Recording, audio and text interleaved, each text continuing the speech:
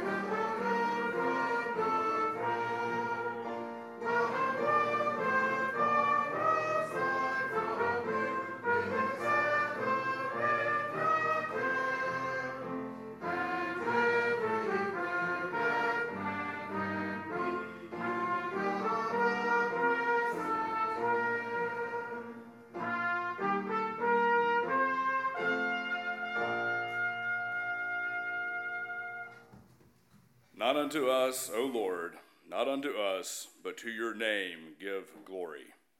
Because of your mercy, because of your truth.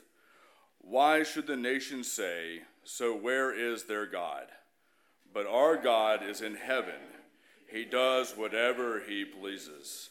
O most gracious and precious Heavenly Father, who dwells in inapproachable light, Father, your people have gathered together to give worship and adoration to your name and to your name alone. But Father, we dare not come before the throne by our own works, by our own merits. So Father, everyone in this room has sinned and fallen short of the glory of God, and apart from the work of Jesus Christ would be consumed by the presence of your holiness. So Father, this evening we come to you with empty hands, claiming the name of Jesus Christ, claiming his atoning blood and atoning and pleading his own righteousness that he has covered us in. We are clothed in his name. So Father, please come and dwell with your people by way of your Holy Spirit for the sake of Jesus Christ and our salvation. Amen. Please be seated.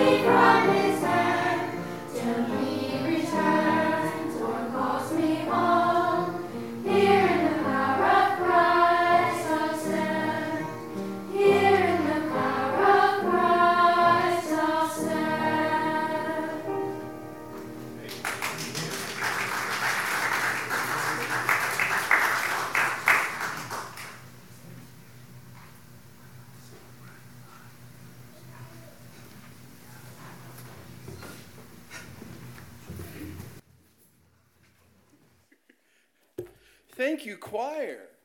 Praise the Lord. So as you look at your order of service, you can see that we're going to tiptoe through the tulip.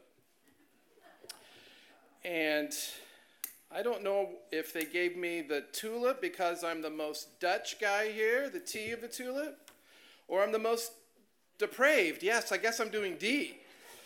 So we are going to have a few presentations that discuss this aspect, which is readily associated with Reformed theology, but not solely or singly associated with Reformed theology. And sad to say, I remember listening to Tiny Tim sing his song, Tiptoe. I'm old enough to recall that. And you never knew if he was really an accomplished musician. You knew he could sing in his falsetto, and it was his shtick. I did a little research on Tiny Tim. Sadly, they have a video of him literally dying in concert of a heart attack. But he was a wonderful baritone, and he was supposed to be an incredible musicologist.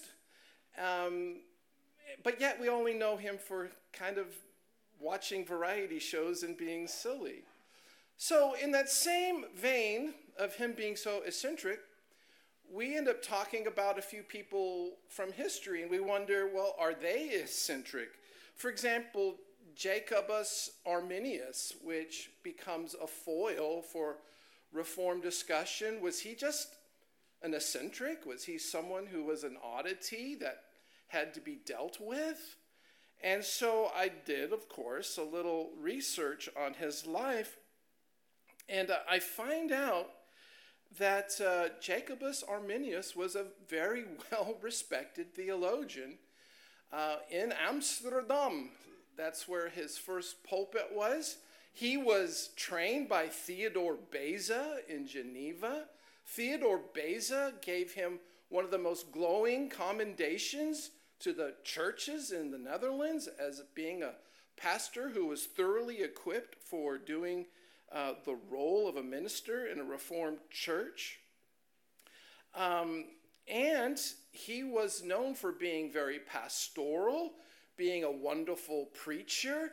There was actually a plague in Amsterdam, and he was one of the only ministers that would visit people in their homes during the plague, presumably without a mask, and he was highly regarded his entire life. And what became of interest in his life was that he was commissioned by his,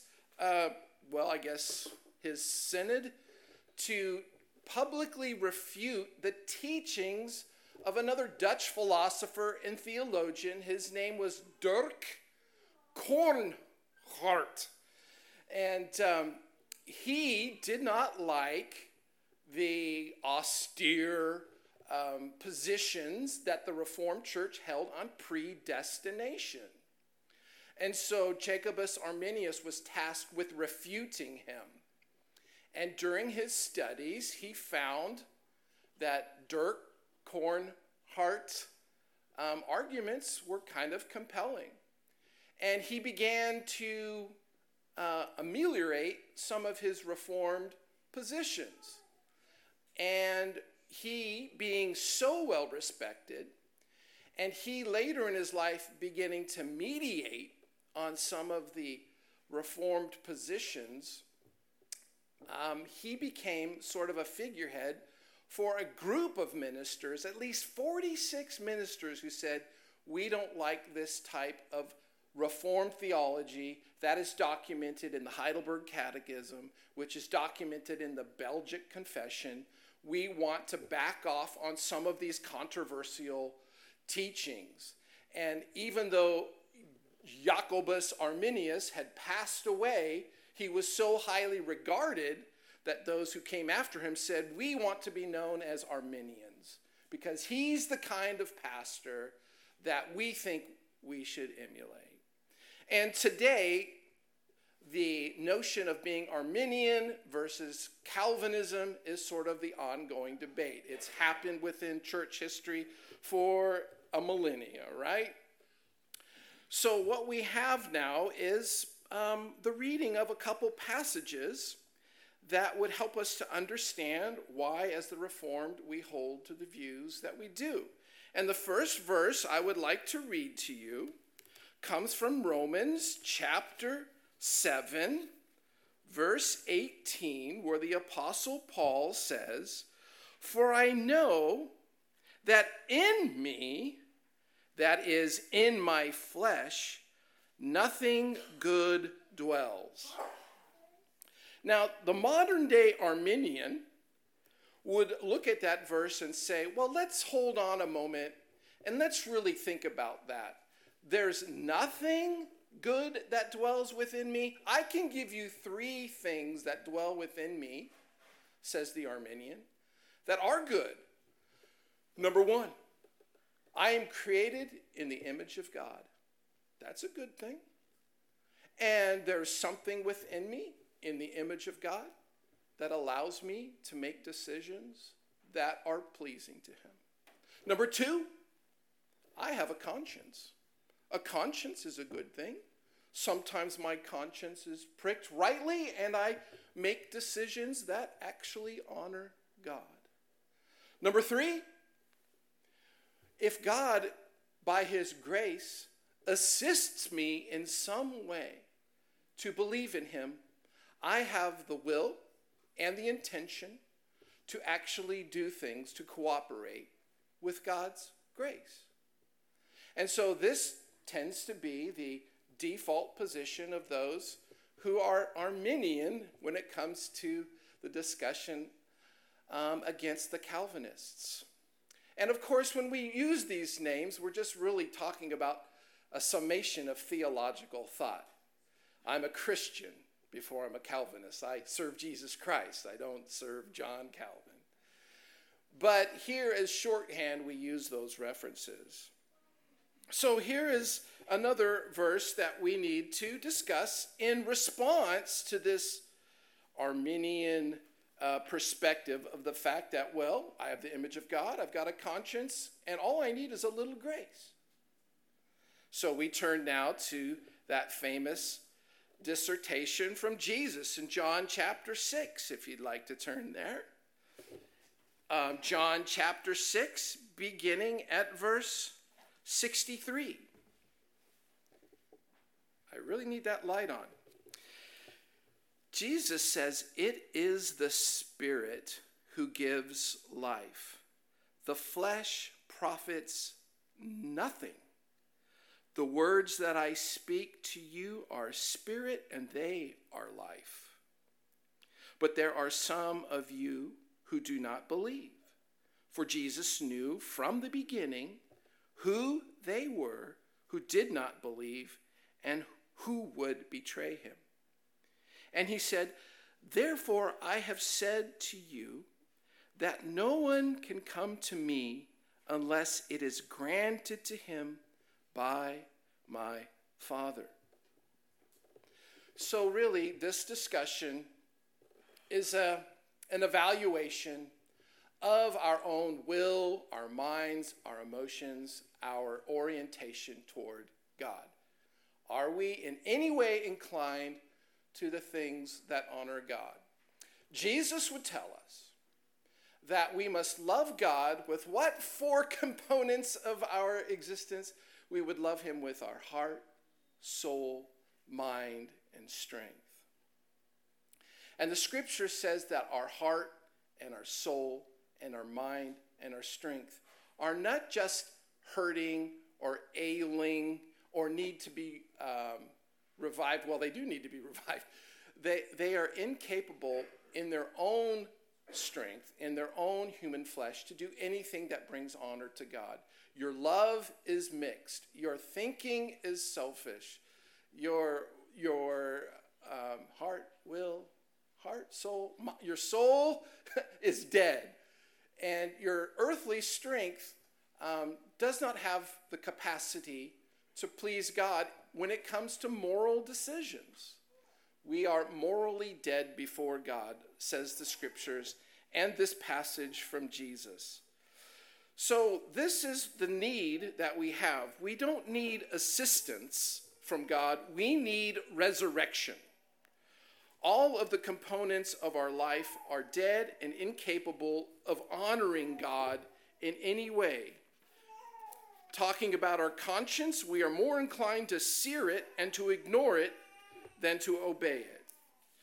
Talking about being created in the image of God, that image was destroyed and shattered in Adam and Eve's first sin and is not capable of reconstructing itself.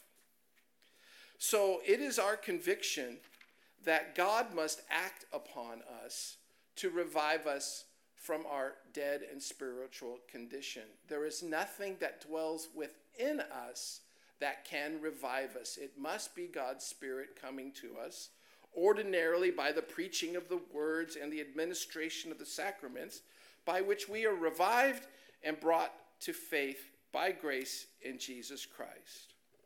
I referenced the Belgic Confession, the Heidelberg Confession.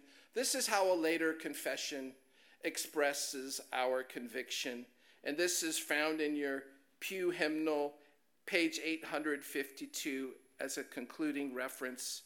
This is chapter 7, article 3. Man, by his fall, having made himself incapable of life by that covenant, the Lord was pleased. Oh my goodness, that's the wrong one. That was on a good track though, wasn't it? It still addressed the matter that I was trying to say. Where did it go? In my notes, it is 7:3. Why was I reading that? Why am I confused? That's just classic. That shows you how depraved I am. I'm completely unprepared for the conclusion of my presentation. Well, we'll keep reading that one because it sounded pretty good. Yeah, man by his fall, having made himself incapable of life by that covenant, the Lord was pleased to make a second, commonly called the covenant of grace, wherein he freely offereth unto sinners life and salvation by Jesus Christ, requiring of them faith in him, that they may be saved, and promising to give unto all those that are ordained unto eternal life his Holy Spirit, to make them willing and able to believe. Let the Lord be glorified in this short presentation.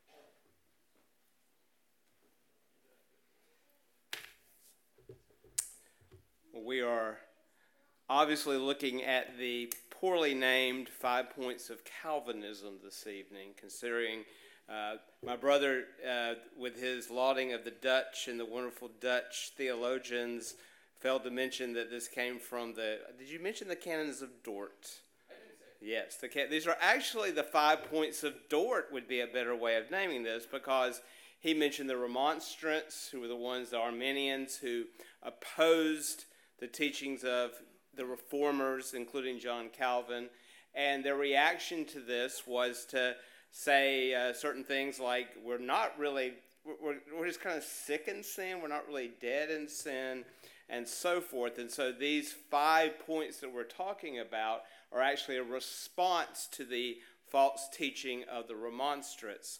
I had a professor in seminary who said that Calvin did not have 5 points, he had lots and lots of points. Hopefully I will not have that many points for you this evening.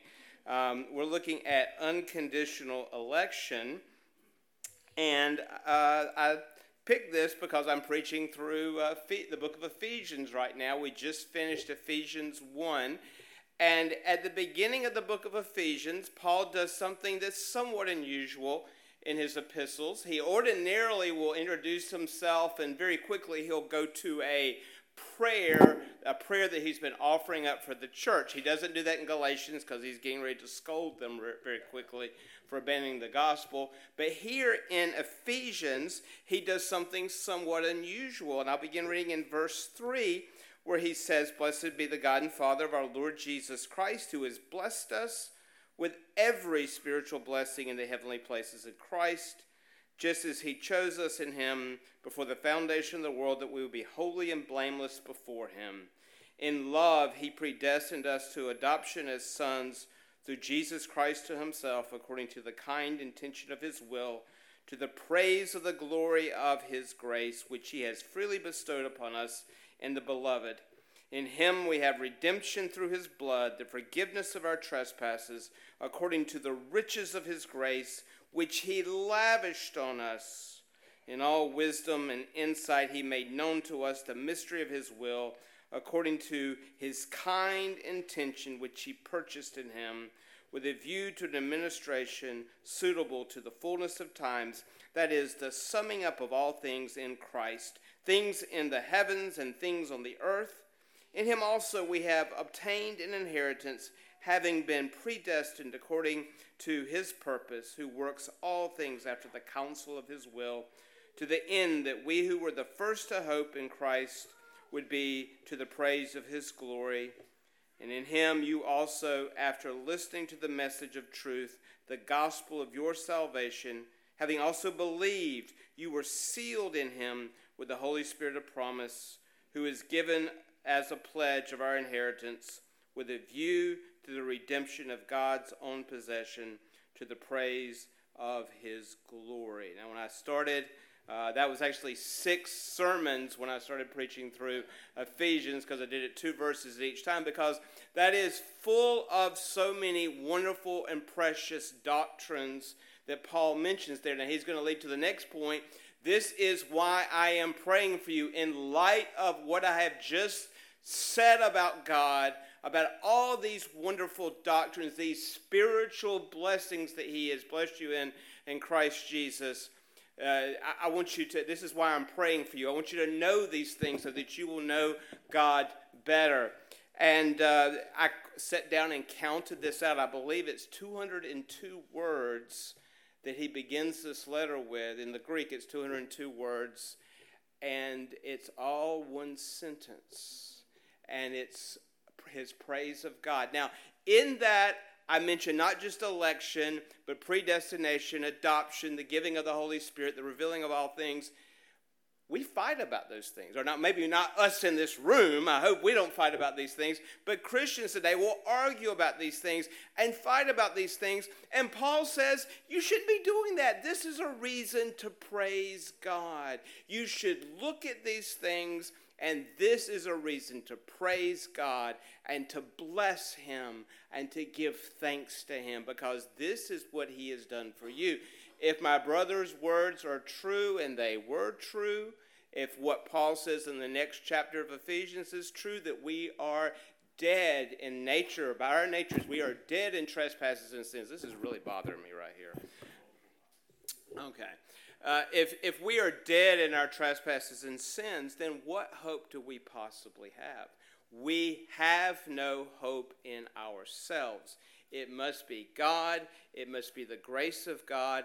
And that's why this election, which we're talking about here, is unconditional election. Now, the Remonstrants, the Arminians, they said that election was conditional. And there are a lot of people today who are professing Christians who believe that election, our election, is conditional. It's something we did. Maybe God looks through the quarters of time and sees some decision that we make, in which case God is dependent upon us, and election is no longer unconditional. It has strings attached. Or maybe because I'm better looking than Kent is, or smarter than Joey. I'm not smarter than Joey, but smarter than Joey is. No, it's none of these things. He tells us in the verses here, he chose us. That's the word for election. He chose us. When you go to the ballot box in November and you pull a lever or push a button, or my parents grew up writing on a piece of paper and sticking it in a box, you are choosing a candidate. Why did God choose us? He chose us in Christ before the foundation of the world, that we would be holy and blameless. And in love, he predestined us to adoption as his sons through Jesus Christ to himself. Why? Why did he do this? According to the kind intention of his will. according to his purpose, his good purpose, according to his mere good pleasure. Not because you did something, because that's what God wanted to do. That was God's good pleasure. When I preach to this, I use the illustration of taking my kids for ice cream. Why do I take my kids for ice cream? Because they're the best kids in the world? Well, I personally think they're the best kids in the world. But why do I do that? Because I want to. Because I desire to do that. And God does this because he wants to. It's his decree. It's his plan. It's his purpose. And he has done this for a good purpose. Now, my members of my congregation are here. I already know the answer to this. Don't answer this out loud. It's a trick question. Is there anything that God cannot do? The answer is, I told you it's a trick question. Yes. What can God cannot do? He cannot lie. He cannot sin. He will not be evil. What is God's nature? God can do all things according to his nature. What is God's nature? It is good. It is kind. It is merciful.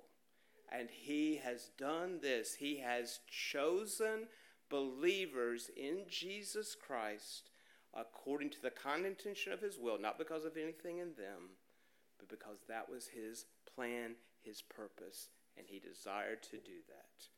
There's your you.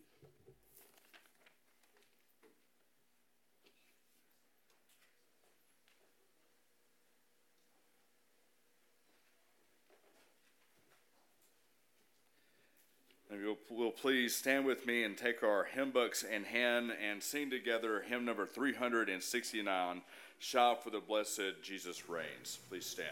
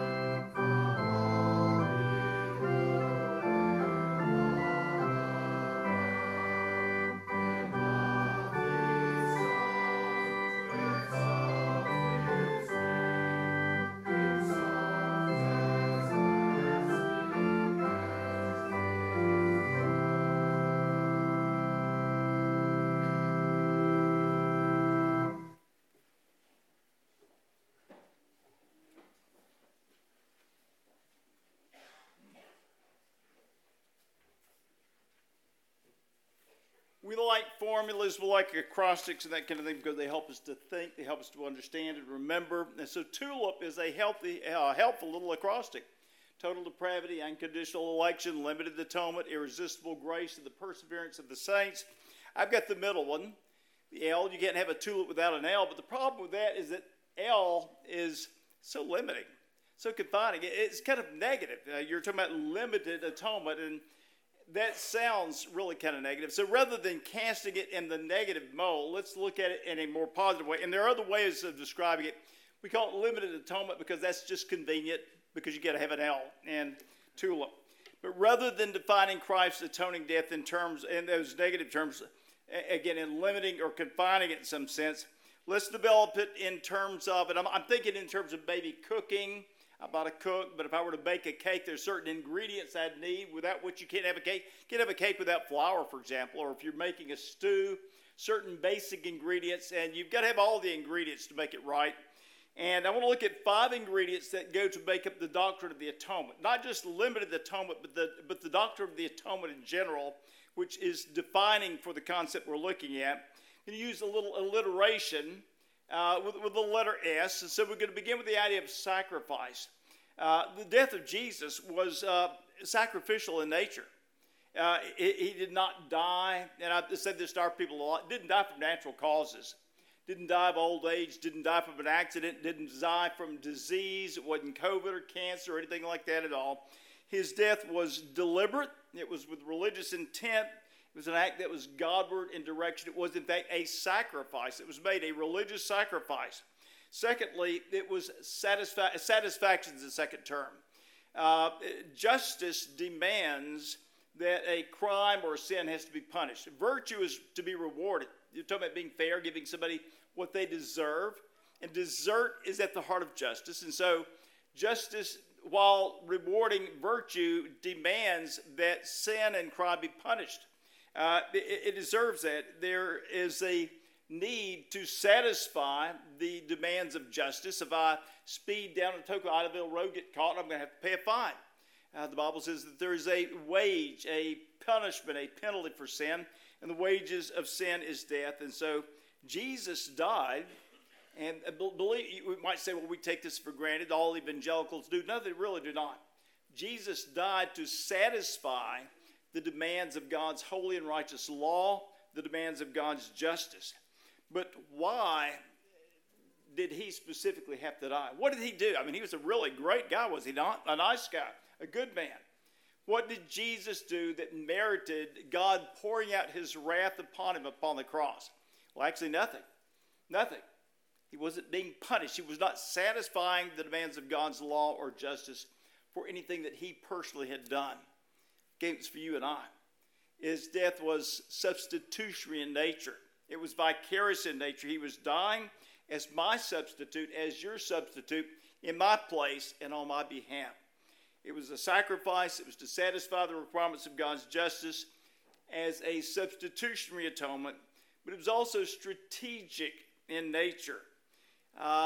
Contrary to a major school of thought within evangelical Christianity, the death of Jesus Christ was not an afterthought. There's a whole school of thought that dominates a large portion of evangelical Christianity that says that Jesus Christ came not to die, but to establish a kingdom. And it's only after the Jews rejected a bona fide offer on his part for kingdom that he had to go to the cross and die. It's sort of an afterthought. It's kind of like we're making it up as we go along. That's the way a lot of people perceive it. That's not the way it was at all. As you just indicated, it was in keeping with a plan that was established, a plan that was laid before this world even took shape. The Confession of Faith puts it this way: by the decree of God, for the manifestation of his own glory, some men and angels are predestined unto eternal life, and others foreordained unto eternal and everlasting death. These angels and men, thus predestined and foreordained, are particularly and unchangeably designed. That means in terms of the number. And their number is so certain and definite that it cannot be either increased or diminished. There was a specific number, not one more or one less, that are involved. As God, it goes on to say, as God has appointed the elect unto glory, he has also, by the eternal and most free purpose of his will, foreordained all the means thereunto. And that included, again, the work of the Holy Spirit in coming to you and I that have been chosen by God, breathing life into our lifeless souls. But more fundamental than that, or as fundamental as that, was simply the death of Jesus Christ. He died specifically as a part of a larger plan. As part of a larger plan, he died specifically to accomplish that which God had determined before the world was even established. So in that sense, it was strategic, it was specific. It was a, shall we say, a particular redemption. But lastly, it was also sufficient. It was sacrificial in nature. It was to satisfy the requirements of God's justice as a substitution for sinners like you and I. It was strategic and specific in nature, but it was sufficient in the sense that it was, well, in one sense, it was adequate. Yes, we might think in terms of the world's population, every single man, woman, boy, and girl that has ever been born, without exception, it was adequate for every person born into this race. And were we to multiply this creation, this planet, were there many other universes, it would have been adequate for every universe, 1,000, 1,000,000 that existed because of the infinite worth of Jesus Christ. But it's not just it was adequate for so many people, it was efficacious. It was efficacious. We can speak in terms of an efficacious atonement. Again, we got to stick with the L because of limited and tulip. But it was efficacious, meaning that it was effectual. We've got some pharmacists here. You take a medicine. If I've got an infection, some sort of an infection, maybe in my lungs or whatever, if I take an antibiotic, if it doesn't work, it's not effective. But if it cures me, we can speak of it as being effectual or effective. And the death of Christ was effective. We can sing, as many cannot, that there is power in the blood. I almost have to smile when a lot of people sing that because they speak of a death that really had virtually no power, but there was power in the blood. Jesus succeeded in what he set out to accomplish. It's been a long time, but we used to be pretty heavily involved in politics, and in the local Raleigh-Bartlett Republican Club, there was a day when things were not going our way, let's put it that way. And a member of the club, who was also a member of the Shelby County Board of Education, and a member of a very prominent evangelical church in our area, wanted to kind of encourage the rest of us in the club. We were kind of down and out and discouraged and disheartened. And so he told a little story about a man that lived many, many years ago who came with a mission, and he didn't accomplish his mission, but he never gave up. There was this tenacity. He never gave up, and we need to do like he did, just hang in there regardless. He's talking about Jesus. We need to be like Jesus. He came with a mission. He didn't succeed, but he never gave up. And you can laugh, but understand the position you've described, the Arminian position, is such that, according to their doctrine of the atonement, Jesus Christ, the death of Jesus, did not secure the salvation of even one individual. Not one. According to their doctrine of the atonement, he did not secure the salvation of not so much as one person. Theoretically, according to the Arminian theology, it is conceivably possible that Jesus could have died for the whole world and not one person had been saved. That, theoretically, is what they believe. We don't believe that. The death of Jesus Christ had efficacy. There is power in the blood. He came in part to fulfill a larger plan of God. And yes, indeed, he succeeded in what he did.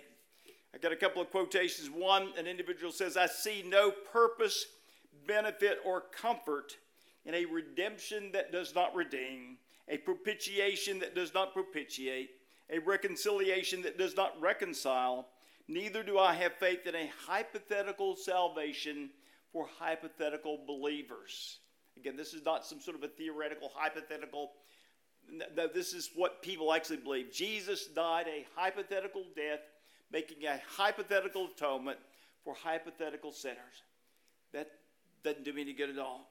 He goes on to say, our faith is in a redemption which infallibly secures the salvation of each and every one for whom it was designed, namely the children of God that were scattered abroad, which is such a multitude of sinners declared righteous that no man can count. Then Charles Haddon Spurgeon, the great Baptist preacher, prince of the preachers, said, "I would rather believe a limited atonement that is efficacious for all men for whom it was intended than a universal atonement that was not efficacious for anybody apart from the consent of various individuals. I do not believe in an atonement which is admirably wide but fatally ineffectual. Again, faithful is the saying, worthy of all acceptation, that Christ Jesus came into the world sinners to save. And that's in the indicative mode, you that know Greek. Not some sort of a hypothetical death, but to actually save actual sinners. Praise God.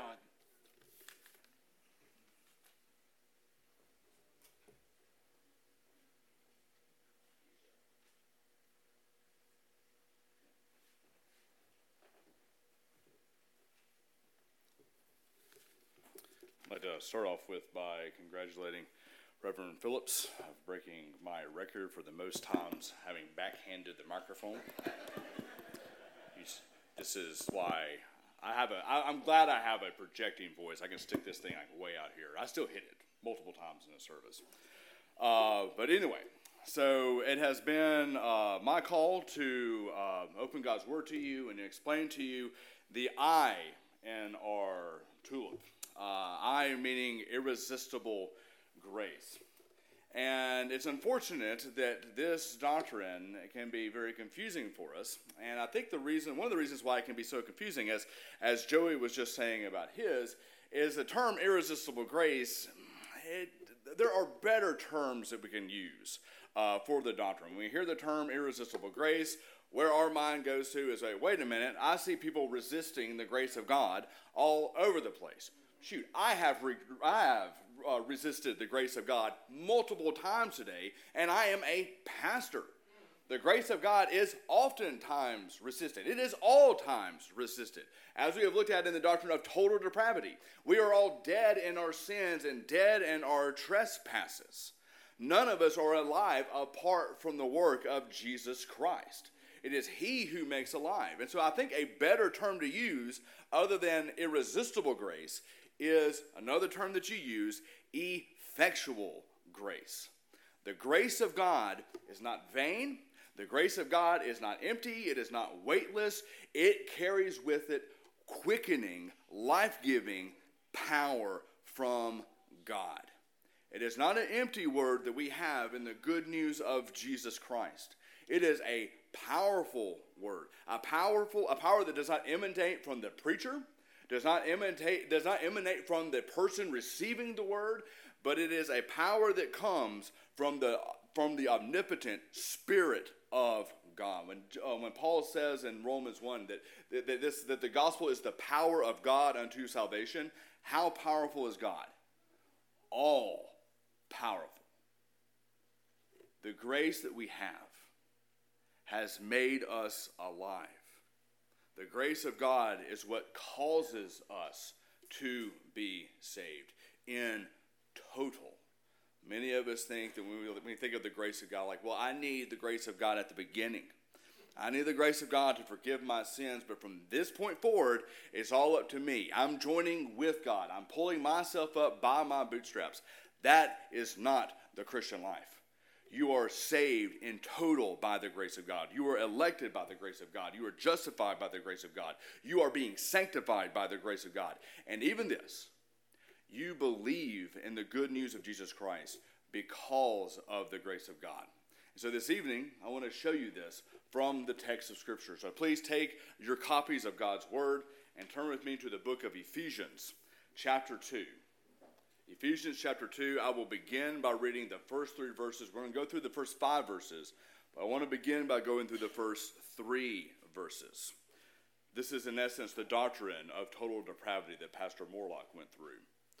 So Ephesians chapter 2, verses 1 through 3, and you were dead in the trespasses and sins in which you once walked, following the course of this world, following the prince of the power of the air, the spirit that is now at work in the sons of disobedience, among whom we all once lived in the passions of our flesh, carrying out the desires of the body and the mind, and were by nature children of wrath like the rest of mankind.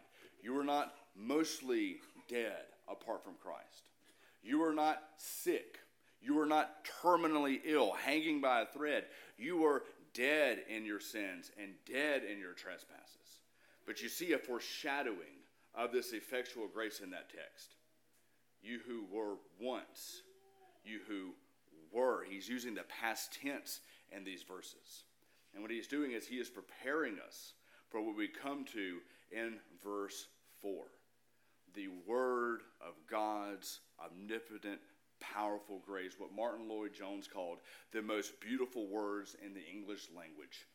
But God. You were dead in your sins. You were dead in your trespasses. You were following after the prince of the power of the air. But God, being rich in mercy because of the great love with which he loved us, even when we were dead in our trespasses, made us alive together with Christ. By grace you have been saved. That is not just the beginning. That is not just the end. That is not just the middle. That is all of it. If you are here in this room and have confessed faith in Jesus Christ, it is not because one day, by your own abilities, you came to your senses. That you were convinced by a philosopher, that you're convinced by a pastor speaking mere human words. You are a believer in Christ. Because though the pastor who speaks to your ears, he cannot speak to your heart. It is Jesus Christ, the good shepherd, who speaks to the heart, and his word is quickening. His word makes alive. You are here today because you're not dead, but you are alive in Jesus Christ. The good shepherd, Jesus Christ, calls his sheep by name, and he will lose none of them. But how do we receive that word? It is through the proclamation of the word. It is through the reading and the preaching of the scriptures. The word is central to the grace of God. If you are saved, it is through the word. Salvation does not take place apart from the word of God. We're here celebrating the Protestant Reformation. At the heart of the Reformation is the word. It's the doctrines that it teaches. That is what has gone forward, and that is what has made alive, and that is what has inspired the Reformation. Many of us today, we sit around and we talk about the need of revival in our churches, the need of reformation in the world. That does not take place if the Word of God is not truly preached in all of its glory, word for word. Let me read you a quote from Martin Luther, and I'll finish with this. I'm going to read you a quote from Martin Luther. If you're here this morning, you've already heard this once. You're going to have to hear it again. But this is what Martin Luther credits the Reformation on. He says, I opposed indulgences and all the papists, but never with force. I did not need to. I simply taught, preached, and wrote God's word. Otherwise, I did nothing. And while I slept, the word so greatly weakened the papacy that no prince or emperor ever inflicted such losses upon it. Yet I did nothing. The word of God did everything. If you are a child of God in this room today, you have done nothing. The word of God and the grace of the Holy Spirit working in that word and putting it into your heart and making you a new creation, not in the image of these lifeless idols or the lifeless people of this world, the walking zombies. You have been formed in the image of the Lord Jesus Christ, who loved you and gave himself for you. You are alive in him, not because of what you've done, but because the work of the word. I have done nothing. You have done nothing. It is the word of God that has done everything.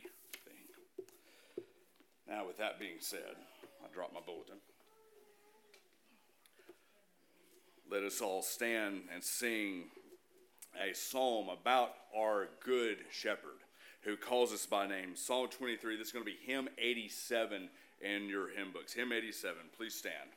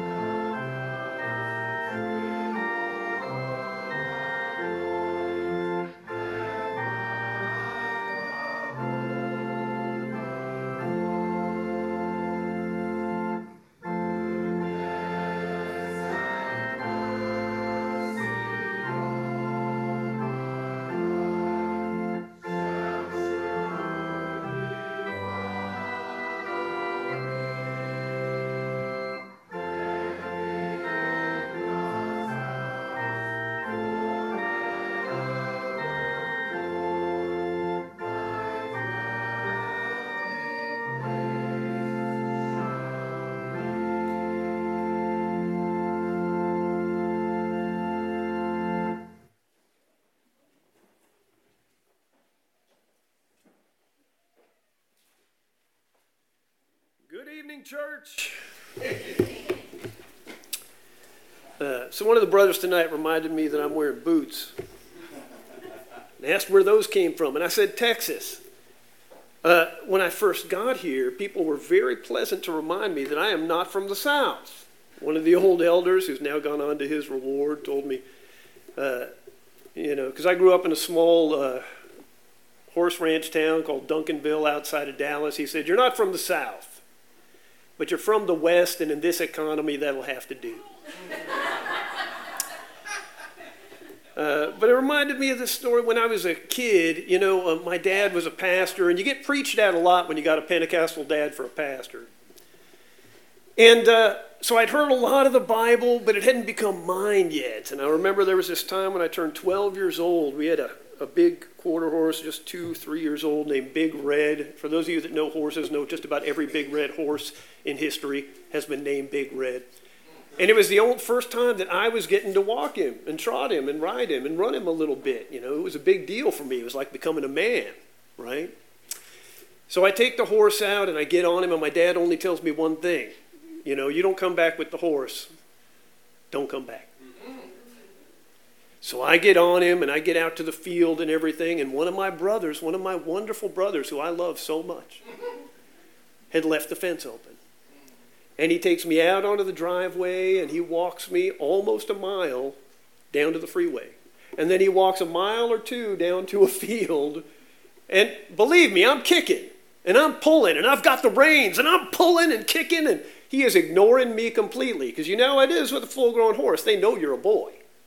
You can't do anything. And he goes into a field where there's all these lovely yellow flowers growing, and he just starts eating flowers. And I just sit there, remembering, don't come back without this horse. And we were there for, an hour, 2 hours. The sun's starting to go down. I'm looking up at the clouds, and it was one of the first times that it really affected me that the sky was so huge and the clouds were blowing by, and I was a very small thing in a very big world. And I just remember thinking about the fact that I thought that I had control of this situation because I had the reins, but God had the horse. And when he was tired, he just walked right back down the road, right up the driveway, walked all the way to his stall, and then looked at me like, give me some water and brush me down. I'm done for the day. So, of course, I went in, and my dad laughed at me a little while, and we watched the Rockford Files for about 2 hours, and that was the end of that. But this gets down to that issue of God's ultimate sovereignty over all things that's very disturbing to us, but it's also the source of our comfort as a Christian. If he doesn't have control over everything, then at the end of the day, he really has control over very little or nothing, right? And this is the one that we like to talk about, and we call it by this nickname, once saved, always saved, right? When I was a kid, of course, what I was taught was that was not true. You could be saved, then not saved, then not saved, then maybe you were saved. You were probably saved, but you wouldn't be saved the next day because it was very contingent upon you, everything that happened in your salvation. But we worship a God that's very different. And the uniform answer of the Reformation for the last 500 years has been that if God has you, God will hold you. You think you're holding on to him because you got the reins, but he's got the horse. So, of course, we talk about the spiritual rebirth, right? And you guys all remember the most famous Bible verse in all of college football, John 3:16. For God so loved the world that he gave his only begotten Son, that whosoever believes in him would never perish but have everlasting life. But we forget the verses right before it that say, unless a man be born again, he cannot enter the kingdom of God. He has to be born once of the flesh. He has to be born also of the Spirit. And looking into that, there's a lot of us that think that we're really in control of that too, right? But you have about as much to do with your second birth as you had to do with your first one. Now, how many of you think you were calling the shots in that? Come on, mama, push. You weren't doing that. All of these things had to do with decisions and powers beyond your ken or ability to understand, and you were just pretty much along for the ride, right? You were the blessed recipient of all of those things, but you didn't cause any of them. Now, there's this interesting set of verses in John chapter 6 that always blow my mind. You know, when we're talking about these things, we're talking about also the solas of the Reformation. They're built in there. We're saved by grace alone, through faith alone, in Christ alone, to the glory of God alone. And we know that when we measure it by Scripture alone. When we measure it by Scripture and lots of other stuff like philosophy and opinions and mere human logic, it can all get washed away. But as long as we're measuring it by Scripture, we're saved by grace alone, through faith alone, in Christ alone. And in verse 36, better get out my eyeballs here. 35, Jesus said to them, I am the bread of life. Whoever comes to me shall not hunger, and whoever believes in me shall never thirst. But I said to you, you have seen me, and yet you do not believe. And then he explains to them why some of them believe and some of them don't. If you can take this verse, all that the Father gives to me will come to me. And whoever comes to me, I will never cast out.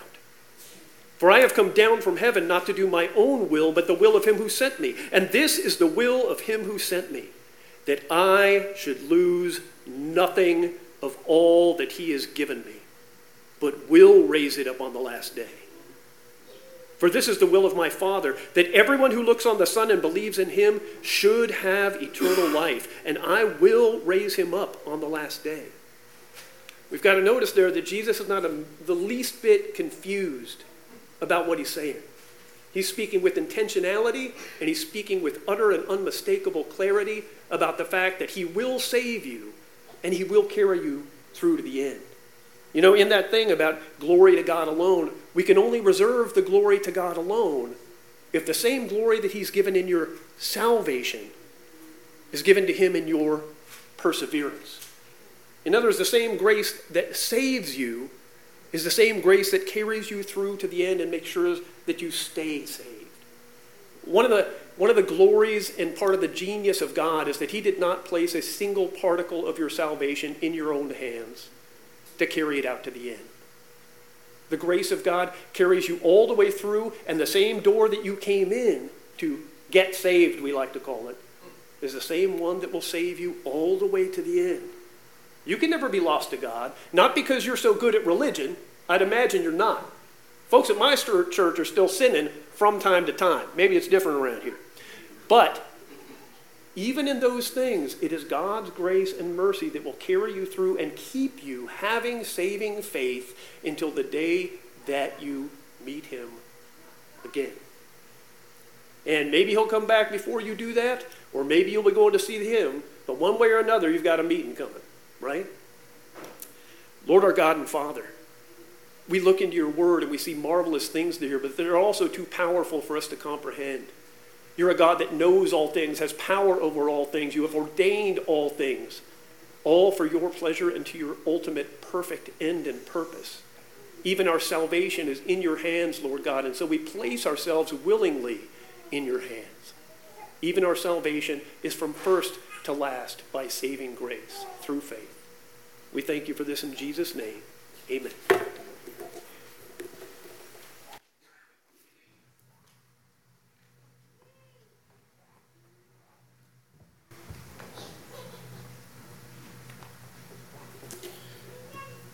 Now would you please stand with me and sing our closing hymn, the great hymn of the Reformation, hymn number 92, Mighty Fortress is Our God.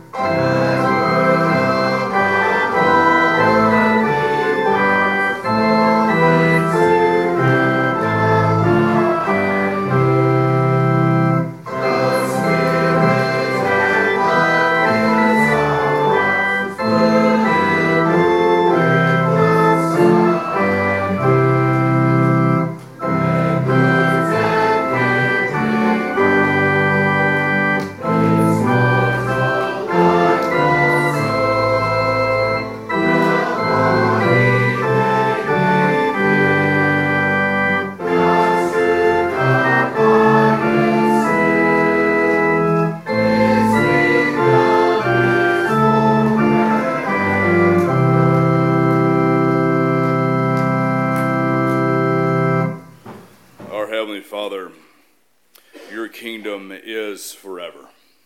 May your Spirit come into our lives. May we carry him with us wherever we go, as he is proclaimed to us in your holy, inspired, and inerrant word. May we bear fruit for that kingdom rather than the kingdoms of men which fall and decay. But Father, may our citizenship be in heaven, your kingdom which is without end. It's in Jesus' name that we ask this. Amen. Now receive the benediction. May he who is able to keep you from stumbling and to present you blameless before the throne of glory with great joy abide with you all both this day and forevermore. Amen.